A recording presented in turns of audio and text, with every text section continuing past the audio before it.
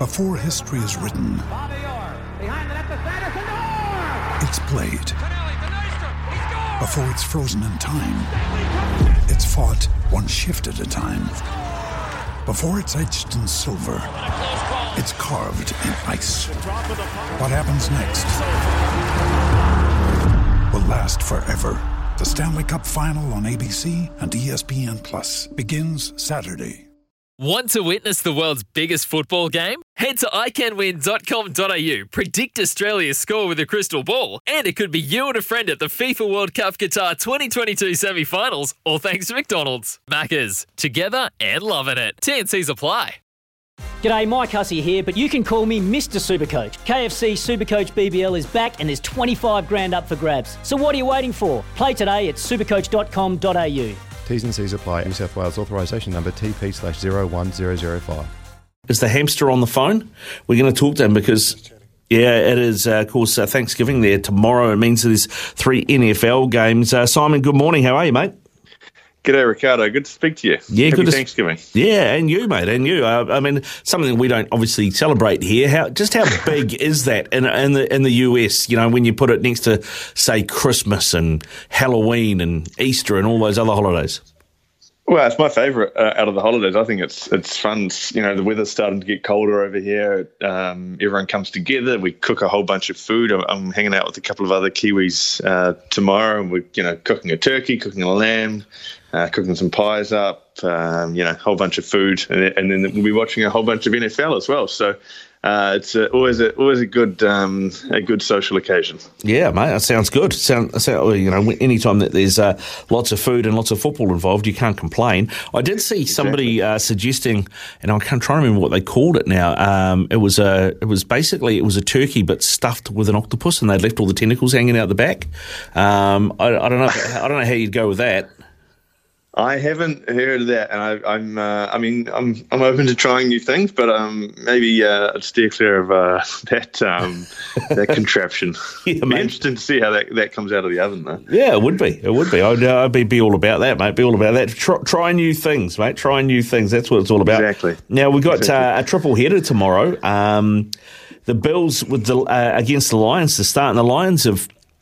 At the beginning of the season, I thought the Lions looked like they might give a few teams a problem, and I've thought that about the Lions before, and then they've completely, they've gone close in a couple of games, lost a few by sort of under sevens, and then just been blown out and absolutely done nothing all season. And I thought that was the way this season was going to go, but a couple of big wins for them in the last couple of weeks.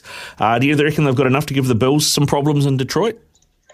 Yeah, I mean, certainly the Bills are the favourites, but look, this Lions side is fun to watch. They're coming right at the right time. They won 3 in a row now to be 4-6. They're not going to win the NFC North, but suddenly you start looking at them as a potential outside wildcard match, because if they could somehow sneak a win against the Bills this weekend, tomorrow.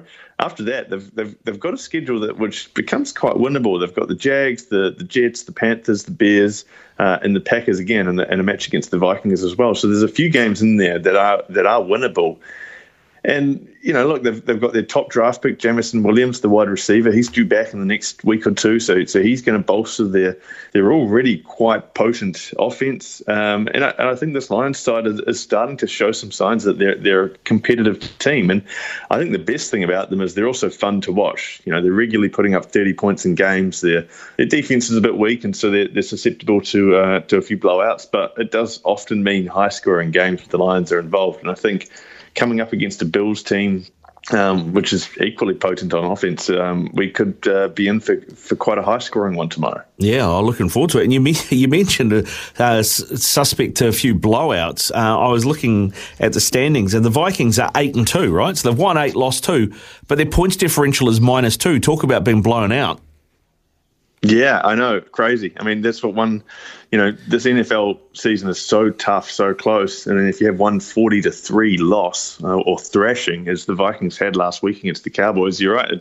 Suddenly an 8-2 team can have a minus points differential, which is quite staggering. But they'll come up against a Patriots side tomorrow night, which is going to be a tough matchup for them. The Patriots are coming into form at the right time. The defense that Bill Belichick is running out up there in New England is just so hard to get anything done against. I know the Jets obviously struggled big time last weekend in a 10-3 loss to the Patriots. And the Patriots at 6-4, they've got stuff to play for now, and I quite like them in this matchup. For me, it's similar. This Vikings side coming up against a stern defense like they did against the Cowboys last week, and so I fancy the Patriots to potentially to get the upset here. Yeah, okay. I'm looking forward to that. And of course, in between, we've got sort of AFC East versus NFC North matchups there, and sandwiched in the middle is another East matchup between the Giants and the Cowboys, two teams who are locked on 7-3 2 games behind the Eagles. I mean, this could potentially be season defining for both teams. A win here and you get the break over a divisional rival, a loss, and maybe you're just out on the outer when it comes to that wildcard race. Yeah, I think you're right, and I think the Cowboys will be favourites for this. Obviously, they're coming off a massive win of the Vikings that you just mentioned. I think they're just looking a little bit better than the Giants. I know they've got the same record, but I think you talk about points differentials. The Giants is +1 for a 7-3 team. The Cowboys is sort of closer to +70. So I think they're obviously with a big win making up for a lot of that, but. I think the Cowboys look really strong. Their defense is fantastic with Micah Parsons there. The offense is hitting all the right form with Dak Prescott now back and fully fit, and then CeeDee Lamb there. Tony Pollard's giving them 2 running back options with Zeke Elliott as well. I think the Cowboys are starting to hit form at the right time. I think they're a real team to watch down the stretch, and I think the Giants, on the other hand, are perhaps starting to get found out a little bit. I think they're a team that. Is good, and they've been well coached, but they've probably overperformed so far this year. And I do wonder, a loss to Detroit last weekend, which is a game that, a 7-3 team should be able to win. But I do think the Giants will probably come up second best against the Cowboys here. Yeah, all right, mate. Before we move on from the NFL, there is one game on Monday that I just want to touch on. The Chiefs at home to the Rams. The defending Super Bowl champions are 3-7. Will the Chiefs put them out of their misery this weekend? Oh, yeah. I think the Rams are done and dusted for the year. I think, Cooper Kupp's out for the rest of the year now. I saw they waived their running back Darrell Henderson, so he's going to be a free agent shortly. I saw their backup quarterbacks getting a lot more first-team reps at training, so there's a chance perhaps they just at some point sit Matt Stafford and try and get him fully fit for next season. But I think the Rams are pretty much in next season mode now, and it's a shame for them actually because they traded away all their draft picks to their future draft picks to put out a Super Bowl winner last year, and they won the Super Bowl. So it's hard to argue against that, but it does mean that if they bottom out and end up with what would have been a top 5 pick, that they're going to be sending that pick somewhere else. So.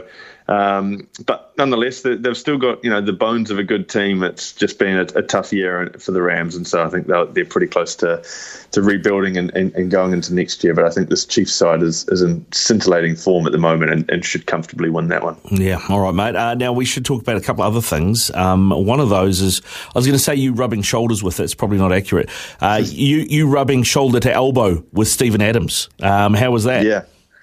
Oh, it's fantastic. So me and a mate of mine, Kiwi mate that hosts the 3rd and 5 podcast with, went along to the Grizzlies Nets game at Barclays Center in Brooklyn the other night, and my mate was very keen to get his Memphis Grizzlies Steven Adams jersey signed by the big man. So he even bought a New Zealand flag along with him and sort of hung that down on the bottom row to try and get Adams' attention during the warm-ups, and Adams looked stoked when he saw it. He sort of, pointed it, gave it a massive wave, sort of indicated he'd be over in a couple of minutes when he was done what he was doing, and sure enough, he wandered over, shook both of our hands, had a little yarn to us both, thanked us for coming. Unfortunately, Barclays Center security didn't let us bring in any pens, and so they confiscated James, my friend's pens, and so there were no pens to sign the jersey with. But the Grizzlies social media team were there, and they took a couple of nice photos and put them on the Grizzlies Twitter page, and so it was cool. And Adams went out and had a good game. The Grizzlies lost, but Adams put up a double and was in good form. Yeah, that's great, mate. It's a great story. It baffles me. We could go into it why American security will take a pen off you, but you can wander in anywhere with a gun. But that's a whole other story. Yeah. Not allowed to graffiti the walls, but you are allowed to defend yourself. Yeah, indeed. Just before we let you go, mate, how big is the FIFA World Cup in New York at the moment? The USA face the Poms this weekend. How much attention is that getting? Yeah, it's big. But I think soccer, as they call it over here, is continues to grow. I think Americans are really tuned into their team. The US national team, both the women's, the women's in particular, is one of the best in the world, as New Zealand will see next year at the Women's World Cup. But the men's team as well is growing and is becoming more and more competitive as well. And there's a lot of excitement around this team. And I think come Friday when they play England, it's a 2 p.m. kickoff over here in New York. And so I think, on a long weekend when most people won't be working, the pubs will be full. There's a lot of expat English folk over here, and there's obviously a lot of people interested in the USA team. So I think the pubs are going to be full. There's going to be a great atmosphere around, and people are really, really tuned into this World Cup. They obviously know that the Men's World Cup is coming in 2026 as well to America, and so I think there's a lot of excitement around this US team and following the World Cup as a whole. Yeah, it's going to be interesting to see how they go. Harry Kane in doubt for the Poms with an ankle injury. And, there's a stat that floats around, no doubt you're aware of. England have never beaten the United States at a World Cup. They've played twice, they've lost one and drawn one. So, the US have got the wood on them.